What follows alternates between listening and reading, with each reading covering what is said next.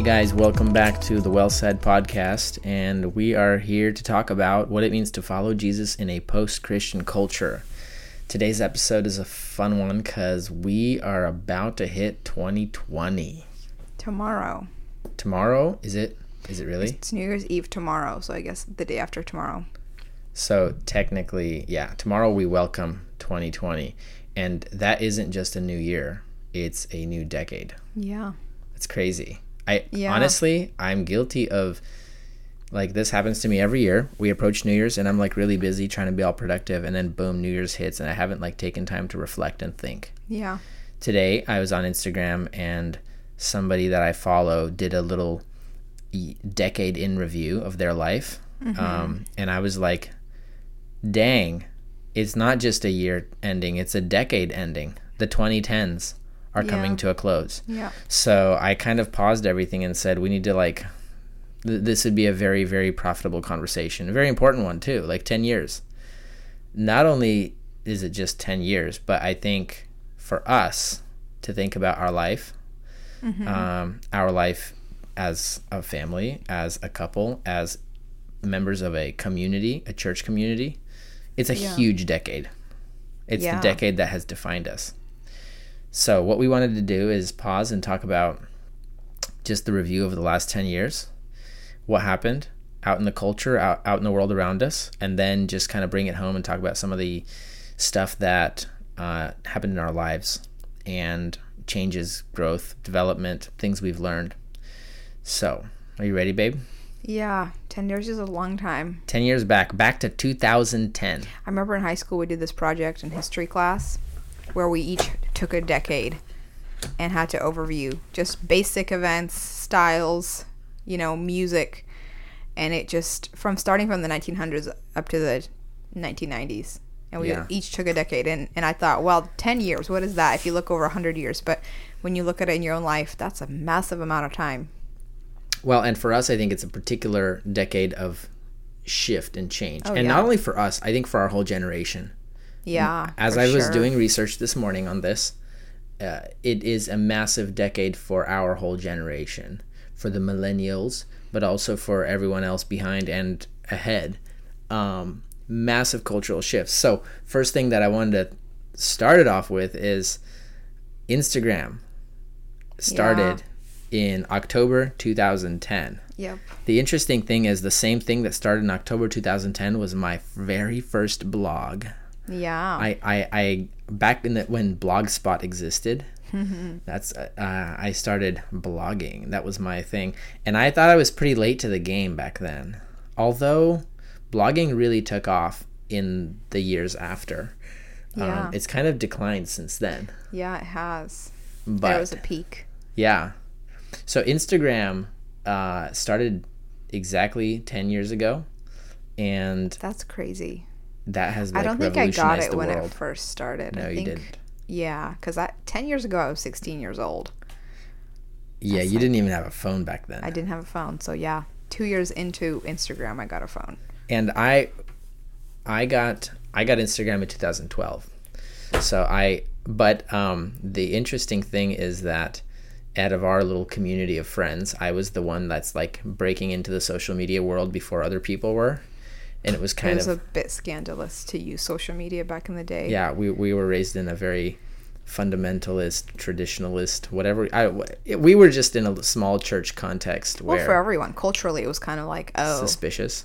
It was this new wave that people were like, what is this new thing? How's it going to change us, affect us? Probably not in a good way. So maybe stay away from it. There was this cautiousness about it. Well, and 2010 is when I started my blog. 2010 is when I joined Facebook. Wow. So, and none of you guys had Facebook. I was the trailblazing youth leader. Was I a youth leader back then? Yeah. Well, yeah, sure. I was 19. Yeah. So I'm 29 now. I was 19. So big year. Social media revolutionized. I feel like Facebook existed before 2010. And there was a lot of people on Facebook, but it was a growing thing. Yeah. Since 2010 onward, social media really took off. Mm-hmm. So it wasn't until after 2010. Instagram exploded. and it continues to just grow like crazy, right? Yeah. Snapchat came on board 2011. But wow. yeah, 2011 is when big Snapchat for a while. Yeah, Snapchat Nobody was used it for a while. Yeah. Vine came and went. Yep. And now TikTok, which is like actually TikTok started in 2015, but didn't really take off until the last couple of years, right? I'm still not exactly sure what TikTok is. Yeah. Neither am I. I think it's for the young people. I think we only use Instagram and Facebook, and some people use Twitter. Yeah. So social media changed the world, and that happened in the last 10 years. It changes the way people perceive themselves, the way we think about ourselves, insane stuff. So just a side note, all of our reviews of the decade might be a little different. So this is ours. There's no way to capture everything, but here's some of the highlights. Social media is massive, I think. The Avengers. The Avengers. That's a big deal. 2012. Is it a big deal? The Marvel Cinematic Universe. Still wondering if that's a big deal. Yeah, well, I guess to the world it is.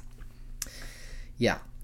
Streaming also almost kind of replaced TV. Yeah. So that happened in this decade. In the last 10 years, So yeah. streaming like revolutionized television, TV shows. It's made life easier. You don't have to go to Blockbuster to rent. Well, and the amount of shows that are made these days Yeah. in the past 10 years, it's just exploded. How much more Yeah. people watch TV because it's so much easier, and how much better it's gotten, and how much more shiny and attractive, and how much easier it is to binge. The concept of binging. Right. This is a thing of these past The last 10 years probably. I remember Netflix was a thing you order and it comes with a to be DVDs. selected amount Yeah. of movies. Like my friend's mom would say, "Oh, we got the Netflix thing, so what do you guys want to see out of these selections?" Yeah. And it was like maybe 10 or 12. And I was very young when that happened. Yeah. So now it's completely changed. Yeah. So another thing that's really taken off in the last few years is podcasting. It came back. Podcasting has been around forever, but the fact that it erupted in the last 10 years is, well, actually more Probably like last closer 5 to years. last 5 years, yeah. Is kind of a surprise, because people are looking for more of an intimate connection with ideas and people, and thinking through as we commute, as we're also very mobile culture. So we're commuting, we're driving to our work and places, and We're trying to maximize the things we get done while we're on the go. Yeah. Which is interesting to think, with the boom of social media, podcasting almost came hand in hand, because with all this maybe shallow connection, people want a deeper sense of feeling like they're thinking on deeper levels, and podcasting gives you that. Maybe it's that reflex of like, I want a deeper connection to people and ideas. Right. And it's interesting how we've seen like deeper curiosity return to big questions, even in the church and Christianity. Theology, church history have made a huge comeback. Biblical interpretation and understanding the Bible better. So yeah. Part of like how the culture is evolving in its ability to consume, and you see like it goes from one extreme to another, extremely visual. One thing that didn't happen, they thought would happen in the last 10 years, is more remember I don't know if you ever heard about Google Glass. It was this thing that was, in the last 10 years, they thought it was going to go big. It was like glasses that you put on. I remember commercials. And Google like talks to you or something. Yeah. They thought that was going to be a big thing, Yeah. and it never happened. Yep. So we have yet to see. We have it in the form of our phones. We don't need it on our eyes. Yeah. Our eyes are already glued to the screen of our phones. It's basically the same. So in politics, the world has changed a lot because we have become a lot more polarized. So like this, in the last 10 years, if it felt like people were divided 10 years ago, like I scrolled through. So what you can do on Facebook is you can turn your story timeline, or your timeline settings, from list to tile. So it instead of like listing everything, so you have to scroll through every post you ever did, it does tiles, so you can scroll faster. So what I just did right now before this is I scrolled through all 10 years of my Facebook. And it's interesting to see that, like, if you felt like things were a little divided 10 years ago. Today, it's like people are at each other's throats. Like, our culture has become so much more violently polarized. It's a lot more extreme. And so in this past 10 years, we've gone from the Obama era to the Trump era.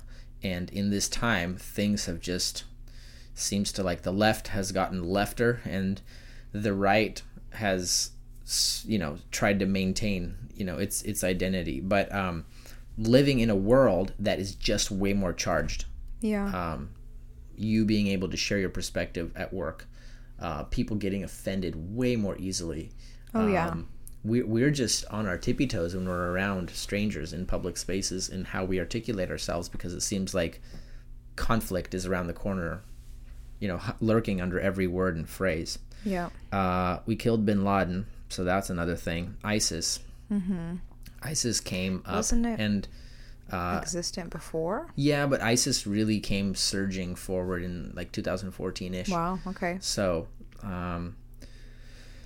same-sex marriage is legalized in 2015. Wow. So that's another huge step in developing. So that's, I think, part of that feeds into political polarization, because people of a secular perspective are pushing for progress a lot more viciously in the world around us. Yeah. So the other interesting thing that I came across, so USA Today has this article where so all the different like news websites have different decade in reviews. And one of the things that USA Today did is they chronicled the word of the year. You know how like Webster Dictionary has a word of the year? Yes. So you can kind of get a sense of, so 2010 word of the year is austerity, which I don't know why. Austerity is the state of quality of being stern. Okay. Pragmatic is 2011. That's the word of the year. 2012, the word of the year is socialism. 2014, the word of the year is science. 2014, the word of the year was culture. And it's interesting because the progression. A lot of these words we incorporate in a lot of discussion, even here on the podcast. For sure. 2015, it was a noun, and that is ism. So communism, Marxism, fundamentalism, and the description of that is it's a noun, an oppressive and especially discriminatory attitude or belief, an ism. Right. Which is like, is that necessarily, are all isms oppressive? I don't know, but that seems to be a very narrow definition. 2016, the word is surreal, marked by an intense irrational reality of a dream. So that's kind of interesting. 2017, word of the year is feminism. Of course. 2018, word of the year is justice. 2019, word of the year is they. Yeah, you see that progression, and that just defines our culture. That is so interesting. Another big piece, I think, is Me Too in the last few years.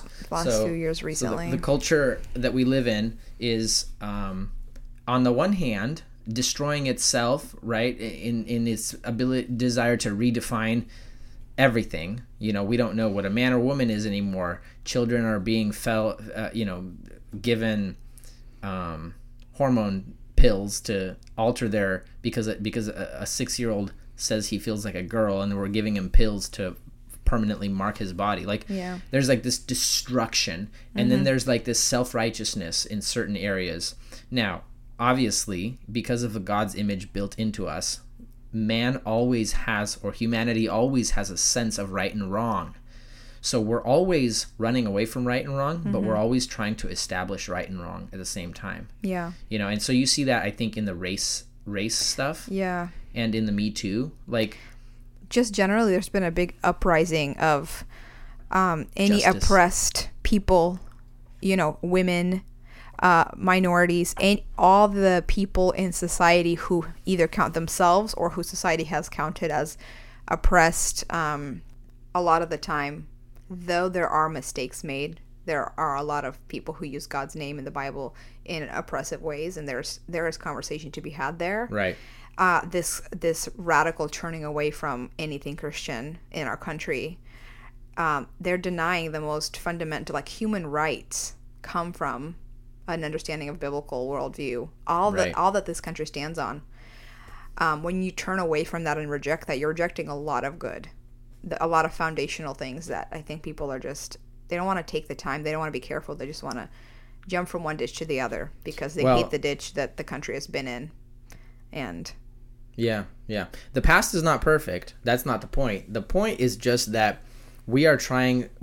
Our culture today is caught in a very hypocritical moment, which is trying to rewrite itself without without admitting the truth of any past idea. And you see. So there was this article I reshared on Facebook a couple weeks ago. Where this like is it, I think a psychologist or somebody is writing from an atheist perspective that an atheist worldview leads people to a higher chance of depression and mental illness and all these problems in life, right? So people with a religious perspective, people who believe in God, in truth, in justice, externally from them, tend to have a healthier soul and heart and mind. So what this psychologist is saying, okay, so what do secular parents do? He basically says lie to your kids about just tell them there is a God, even though you know there isn't. So if your worldview is leading you to say, okay, we are going to incorporate lies to prop up this idea, this is the most obvious expression of the fact that your worldview is bankrupt. Yep. You are saying, okay, let's just lie. We're going to keep lying to keep this thing afloat. Why are you keeping it afloat if you have to lie? Like, don't you see the blinking light? Yeah. Anyways, so the world around us is doing crazy stuff, and it's also amazing to see, God's hand in history. And as Christians, we believe He's sovereign. We have hope always, no matter how difficult things are. But before we move on culture, I want to look at time of the year. So person of the year for Time Magazine. So the word of the year is another one. Person of the year. So 2010 it was Mark Zuckerberg. 2011 it was the protester. So it's a picture of like a female protester in the Middle East. 2012 Obama. 2013 Pope Francis. 2014 the Ebola fighters. 2015 Angela Merkel. And I have to admit, I don't know who she is. I missed that. Yep. I think I was in nursing school, so I was unplugged from reality. Yeah. 2016, Donald Trump. Was that when he started running? Yeah. Okay. That's when he ran, I think, for office. 4 years ago. So yeah, this is his 4-year term. Right. Okay. 2017, and it's titled "The Silence Breakers," and it's like a bunch people of who started the Me Too movement, probably. Yes. So I recognize Taylor Swift and an actress lady that I don't know what her name is, and basically people who started the Me Too movement. 2018 is The Guardians, and 2019 is Greta Thunberg, the child prophet, change activist, the child prophet. So it's been a crazy decade. So many things to say, but in our lives, I think it's been a very amazing decade to see God clearly working in many areas of life. We were just sitting here thinking about it before, and we realized it's kind of the decade that made us. Yep. What do we mean by that? It's just the decade that we went from children to adults, parents, spouses. It's the biggest change of our lives.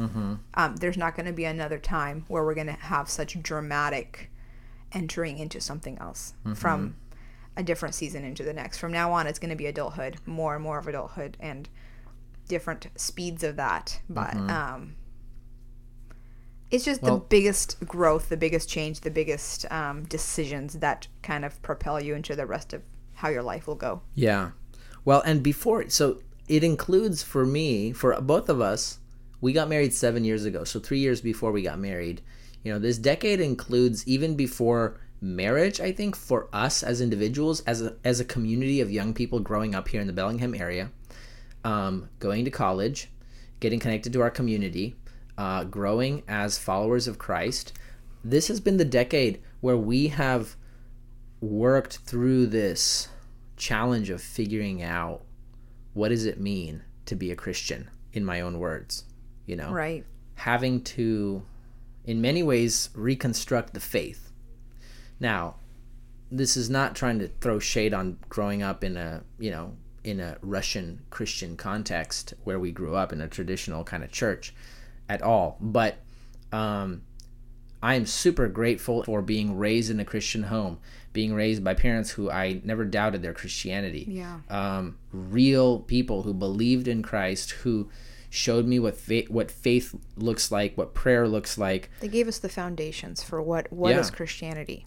And not to mention the fact that they got us here to a completely different country, a completely different culture, a world that they in many ways don't understand, and financially they brought us into this place. Mm-hmm. But this past 10 years is really the 10 years when we have undergone a massive process of asking the questions, what does it mean for us as a generation to be Christians here and now, in this world Yeah. today? What does it mean for us to believe in Jesus as we go to college, as we pursue careers, as we build families? Integrate in this as we- culture that is so different from what our parents grew up. Right. And how do we even explain to our parents what we are doing? Because Right. for generations, all that they were doing is repeating what their parents' generations have been doing Right. in the same country in almost the same way. Of course, there was changes, but Right. now all of a sudden it's a new world, and their children are doing and living and trying to figure out a whole new life. Right. And for us, that meant entering the world of a conversation that has existed for the past 2,000 years in Christianity. That for us, that's meant connecting to sources of teaching and understanding the Bible, which take the Bible as a book of supreme authority. Yeah. A book that must be understood in its historical, in its linguistic context, in its cultural context, to really understand the authority of the Bible and the process of studying the Bible. So for And us, that was I think new. That was new for Yeah. our parents and how we were raised. Yeah. They had a love for the Bible, a respect for it, but the way we turned the stones up and Right. asked all the questions that they never really asked Right. changed a lot of how we went Right. forward from then. Yeah. So this, like, names, some names of, you know, people. So this is within, like, the Reformed evangelical world that have influenced us. And the Reformed evangelical context is part of a movement that is taking seriously what it means to be Protestant. So first of all, back to the Protestant Reformation. But before the Protestant Reformation even, understanding that Calvin, Luther, and all the Protestant reformers, they weren't doing anything new. They were just rediscovering historic Christian beliefs that came before the corruption of the papacy and Christianity in the 1400s. So looking back to Augustine, looking back to the church fathers. So really, the young restless reform movement, or the modern reformed resurgence, or whatever you want to call it, it's a rebirth of understanding and value of the supremacy of the Bible and biblical theology throughout history as it's developed, entering a conversation that's existed for 2,000 years, Right. rather than living a Christianity that is so obsessed with cultural fads and what the world around us wants, and tailoring to that, and, you know, the mega church culture of the last 20 years, which seeks to really have a consumer mindset to Christianity, looking at what people want and giving it to them, you know? Yeah. So MacArthur, Piper, Al Mohler, R.C. Sproul, any other names you want to throw in there? Kevin DeYoung, D.A. Paul Carson, Washer. Paul Washer. In our Russian circles, Kalamitsov. Yeah, Pastor Alexei Alexei Kalamitsov. Kalamitsov. He broke through the wall and let the water into the Russian world for many of us. Yeah. So this movement has been huge for us. Oh, yeah. And so for me personally, you know, I'm pulling away just the massive importance of biblical theology. Of course, it is possible to have all your theology all lined up and yet be dry and dusty and unloving as a Christian. That is possible. But it doesn't matter if there are examples of people who have all their good theology, but they're not living the Christian life. Your theology, your worldview, your view of life, your view of God, that is the foundation of everything. Yeah. That you feel, that you experience, that you walk by faith, like everything, you know? Even today, more and more, I'm coming back to like, dang, like without digging our roots back to theology and understanding the Bible in its depth and beauty and profundity and asking deep questions and wrestling and entering a historic conversation, reading the voices of the past, Augustine, Luther, Calvin, Jonathan Edwards, learning from them, realizing, man, how much they've already contributed. Like this conviction has been burned in us. From a very young age, from the first times we started doing little Bible studies together, you know, guys who are just 5-6 years older than us were drinking from these sources and then saying to our 13-year-old minds, saying, the Bible has authority. Bring everything back to the Bible. Right. That was just burned into my mind, and that was Right. the foundation for examining all truths, all voices. You know, how does it compare to the authority of the Bible? And not just what I was taught, not tradition, but the actual scripture, what the text is saying in the original languages, in its context, in its cultural relevance of the day that it was written. So that was a huge thing for us, I think. Everything started with Bible study for us. Yeah. Learning That was to, the origin of it. Yeah. Learning to ask questions of the text and realizing that the text is authoritative, that I must understand the world of the text of Scripture, and then as I enter that world, re-enter my own world through that perspective. And through studying the Word, then we built loyalties to the people who we saw doing that Right. faithfully. It Teachers, wasn't that yeah. someone said this is a good author or this is a good preacher, so we just ate up all their sermons and then decided that what they're saying. I think we saw in the, dissecting each word of the Right. context in our little groups at church, then seeing the men who are doing that faithfully for years, for 30 years, these seasoned pastors, then we grew having loyalties to them because they did it well. And I think sometimes it's hard to see that maybe because Yeah, they're it's like, not- oh, you just You follow MacArthur or Piper or whatever. And they had a massive influence on us, for sure. Their sermons impacted me in a way that other people didn't. But that was the process. It wasn't Yeah. so much their voices, then the Bible. It was through the Bible, seeing Right. faithful men doing it. Well, and the Reformed evangelical world, that's one of its characteristics. It's not defined by the people. It's defined by the values. Right. So I've watched in the past 10 years people come and go out of this world, including like Mark Driscoll. Yeah. It's the set It's of interesting values. to think that they said the origin of this movement, Young Restless Reformed, was a conference. Really, the really pinpoint of where they can see the tracing the beginning was a conference, 2006, and Driscoll was part of that with Piper and Chandler, and just to think he was in the beginning, but he's not there anymore. Yeah, because it's about your values. You value Scripture, you value theology and doctrine, and thinking deeply about God's perspective of reality, and then valuing a historic richness that is handed down to us. Mm-hmm. So what are we spending our lives on? This set us, in the past 10 years, we've spent a lot of time thinking about what does the Bible teach, understanding it, and learning to look at culture through the lens of Scripture. Right. You can't do that, though, if your knowledge of Scripture and biblical theology is 2 inches deep. Yeah. Like, you just can't. So, some more voices that shaped my perspective: Francis Schaeffer, C.S. Lewis, John Frame, Wayne Grudem, Joe Rigney. These guys spoke into me to see the beauty of biblical theology, but then the beauty of how it comes alive in our life, in our creativity, in everything we do.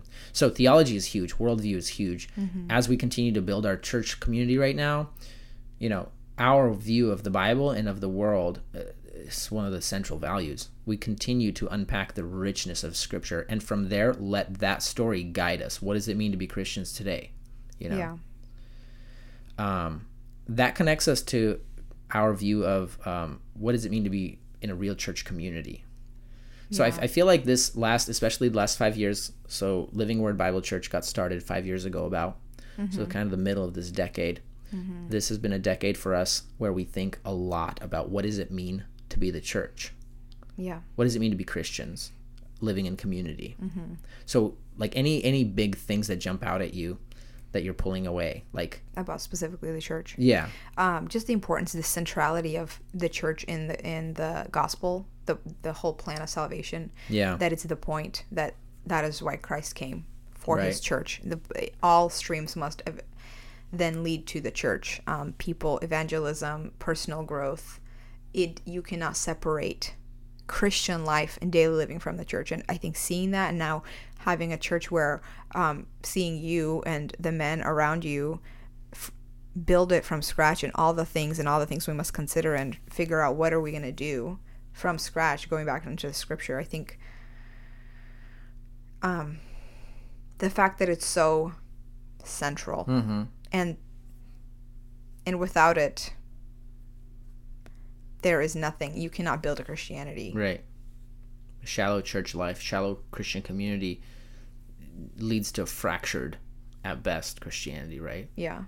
I think that watching watching like big churches and mega church world and consumer Christianity, as we have gone through the stuff we've gone through, asking big questions, having being in conversation and disagreement with Christians who have a different view of what it means to be the church, so if we're like Russian Christians, we're just going to stay Russian Christians. That's what our identity is tied to our ethnicity more than it is to the gospel and its mission.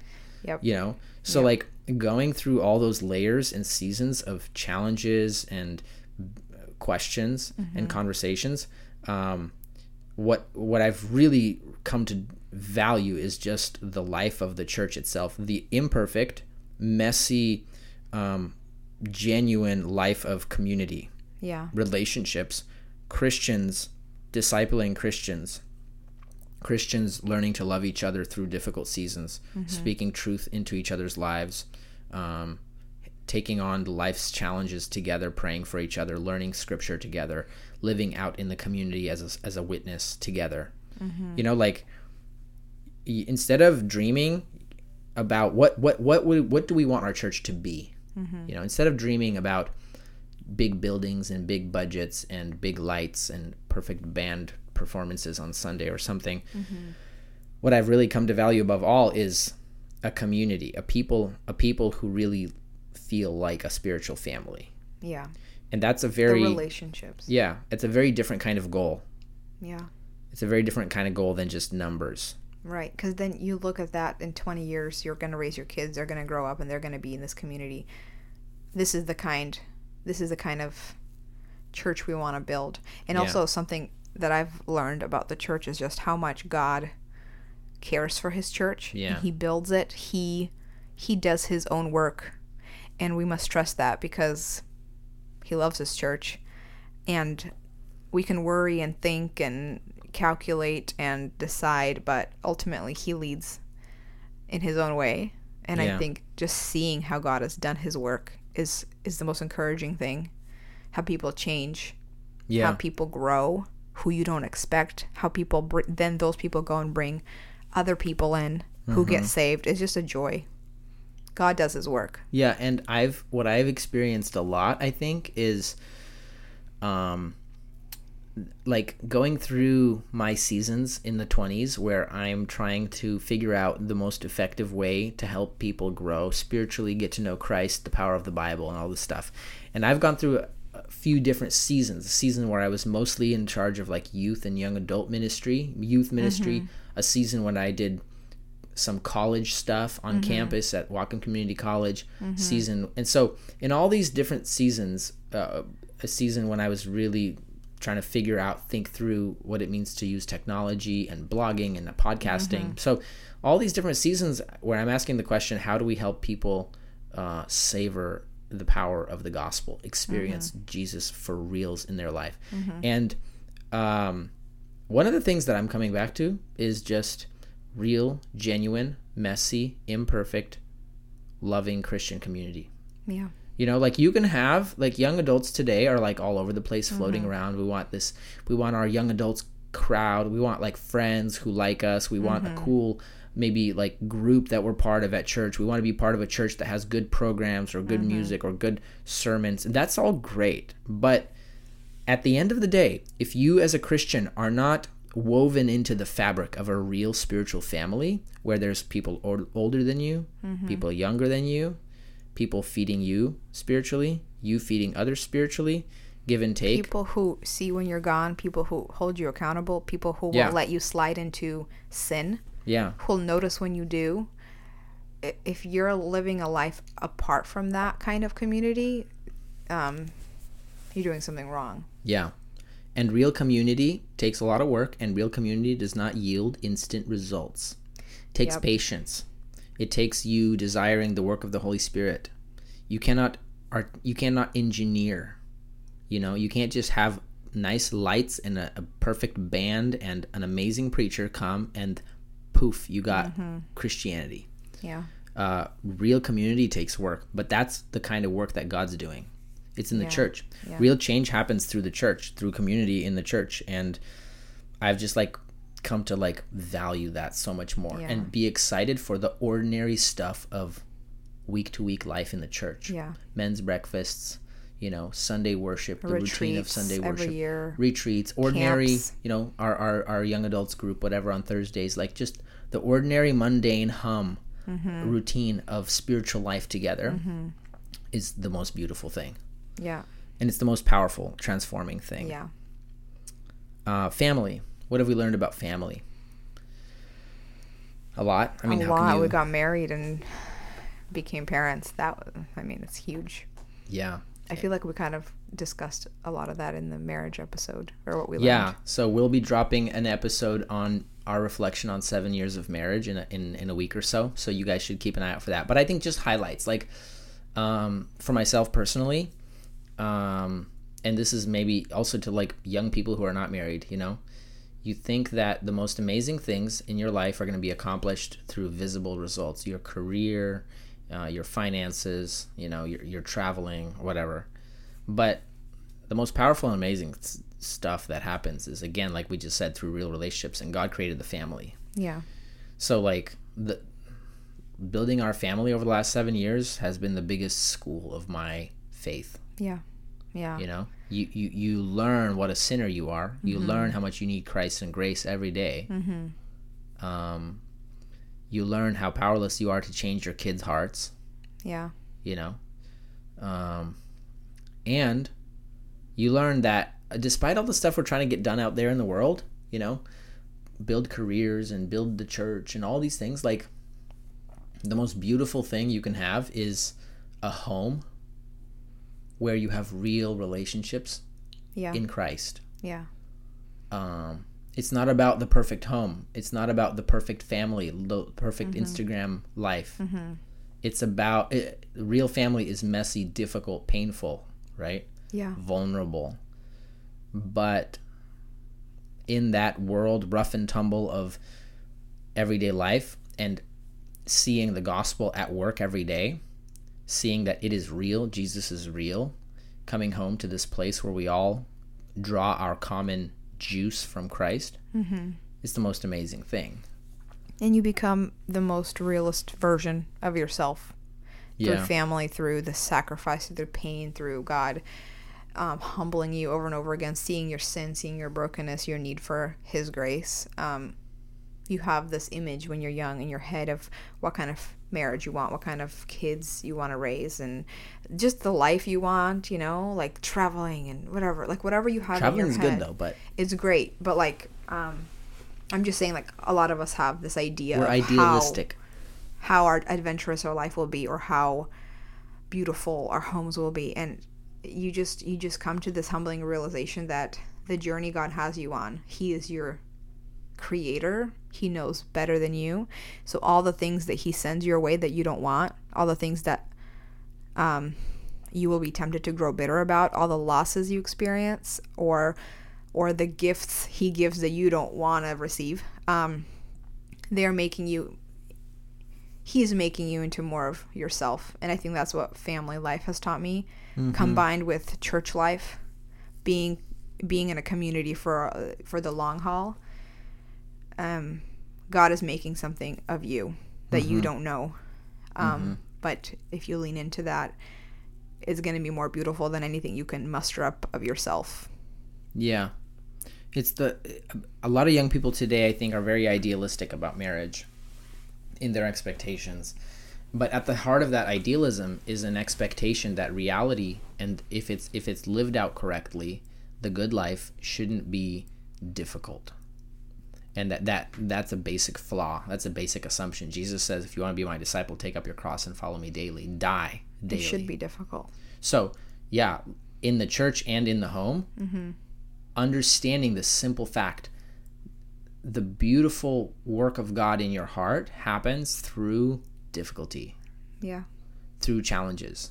So me and Sam are going to be recording an episode on just pain and struggles in a little bit too. But just this expectation, I expect a mess at home. I expect difficult kids. I expect challenging seasons in our relationship, in our marriage. I expect imperfect church life. I expect all that, because that is the world Jesus is redeeming. Those are all the situations that thirst for grace. And that's where you learn to put grace to work, call upon him to work, teach you, guide you, lead you, and you see him work.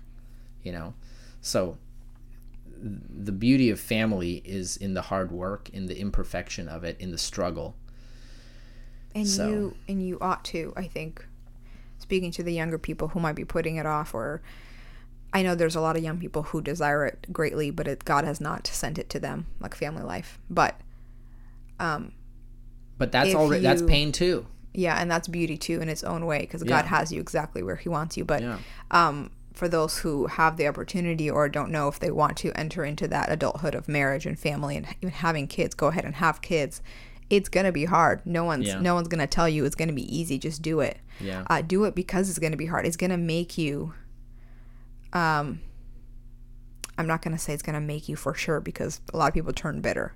But if you are leaning into the grace of God and allowing his work to penetrate your heart, it's going to make you a better person. Your life is going to be so much more rich. Yeah, embrace the struggle. Embrace the struggle. Commit to a church. Get married, have kids, work hard, build something of your life. That is the way of a Christian, most Christians. The way that God has designed, and it's beautiful and it's hard and rewarding and enriching in every way possible. Yeah, you have to first be desperate before you can ask for grace in faith. Yeah. That by definition. If you're not desperate, you're never going to ask, you're never going to need God's grace. So real quick, sketching forward, what are we looking forward to in the next decade? We can't see ahead, but that's crazy. That's a crazy thought. But I guess one thing I'm looking forward to, I had a blog for 10 years now, and basically it's all been scribbling, I feel like. That's what I would call it. Me just writing down scattered thoughts, because that's how I think. I think by writing. Yeah. One thing I'm looking forward to in the next 10 years is doing more real writing, I would say. Yeah. Starting to put down some of the things that are coming into view. So after these 10 years of reading and studying, I am excited to continue to read and study. And as these things are starting to be clarified, my convictions about following Christ, the church, the world around me, I want to start to put it down, Yeah. Yeah, and I think looking towards the next 10 years, it might sound boring, but I guess for me it's always like everything is worth it every moment. So just a lot of the same, a lot of raising my kids embracing as they grow, the beauty of the mundane, just a lot of cooking dinners, throwing parties year after year, growing in relationship with the friends God has placed in my life, seeing their lives blossom into something beautiful. I think continuing just to serve the church, plan retreats and all the events that contain church life, growing as a family, getting more seasoned, reading more books, listening, getting more truth in, learning to read my Bible well, more consistently. I think just the basics is more of that, is what makes life beautiful and glorious. And I don't, yes, I hope we get opportunities, maybe to do some traveling or, work on some really big projects that might help us in certain ways, but the real mundane things that make life beautiful, just more of that, I think, in the next 10 years. And it's probably going to look a lot like that, because the midlife, 30s to 40s is when the kids grow up, and you lay down, you do a lot of the sowing for your field that then you can reap in your older age. Yeah. The funny thing is, I'm born in 1990, so my age patterns the decades. So, 2020, I'm turning 30. And it's kind of like round numbers for the decades and round numbers for me. That makes it easy, yeah. It's kind of interesting. But I think connected to that, another thing it's more of the same, but it's becoming more crystallized and clear. Yeah. I'm looking forward to having a relationship with my kids. Yeah. They're growing up and talking and reasoning and asking biblical, theological, philosophical questions. I'm looking forward to that relationship. And shaping their loves and their loyalties, and reading to them and thinking with them and worshiping with them. Just the deepening of that relationship and just enjoying it. Enjoying that deepening relationship. The other thing connected to that, I'm looking forward to really feeling that long haul sense of relationships in the church. As a church, we've existed for, like I said, about 5 years, and so it's now that the dust is settling with all the initial construction of what is our church, vision, values. It's cool to see, like, over these 5 years, you're deepening relationships with people that you're growing, and they're growing, their families are growing, their lives are growing, and so I'm excited to dig into those relationships, benefit from them myself, to grow together, rather than be running around, right? To be drilled into this community for a long haul perspective, and to see what we can do together to make Jesus known in our community. Yeah. Being a better neighbor. Yeah. That's one of my goals, because we've been moving around a bit, and we're just growing out of our 20s, becoming like adults, and now being more rooted and less hectic. As a young person, I can be more rooted in my neighborhood. That's another thing I'm looking forward to, just developing long-term relationships with neighbors and getting to know my world and putting down deeper roots. Yeah. Another thing that kind of may sound crazy to some people, but I feel like I am just now learning to read. Like, after all the years, not learning to read, no, let me rephrase that. Establishing habits of reading that are like lifelong habits. Yeah. So also, you're probably looking forward to finishing seminary in the next 10 years. Hopefully that's going to happen. True. More education. Yeah. Finishing the MDiv and maybe think about PhD. I don't know. We'll see. You're probably going to be in school your whole life. Hey, I'm kind of okay with that. That's just how you are, and that's fine. Well, education is not in its own thing. It's a tool, and why I think it's valuable, especially for our community. We have no history of people in education, and therefore our institutions are very weak. So education helps give perspective, which helps you build things that last. I want to build things that will outlast me. Right. Way outlast. So building church and community institutions around you that impact the world around you long after you're gone. Yeah, raising our kids, our sons, to be fathers, good fathers and husbands. Yeah. For their families, and then for them to raise kids of their own in godliness, to honor God and to carry that on. I think that's just the legacy of that. Yeah. It doesn't fall short on one generation. So and we've this past 10 years we've been really focused on ourselves in terms of like untangling ourselves and getting up on our feet. And now, as we're kind of, our convictions are becoming solidified in the Bible, in discipleship, in church community, in mission, I think this next 10 years, and many people in our church will probably identify with this, the next 10 years is more of like a shifting focus of outward. So we were baby fawns, now we're young bucks. Ready to prance. Let's think about the next 10 years, 15 years. Let's think long haul. Let's think, what are we actually accomplishing? with our lives. So I'm excited to be part of that. So thank you guys so much for listening. We hope that you guys are going to have a wonderful New Year's, and we will be back again to talk more in the next couple of weeks.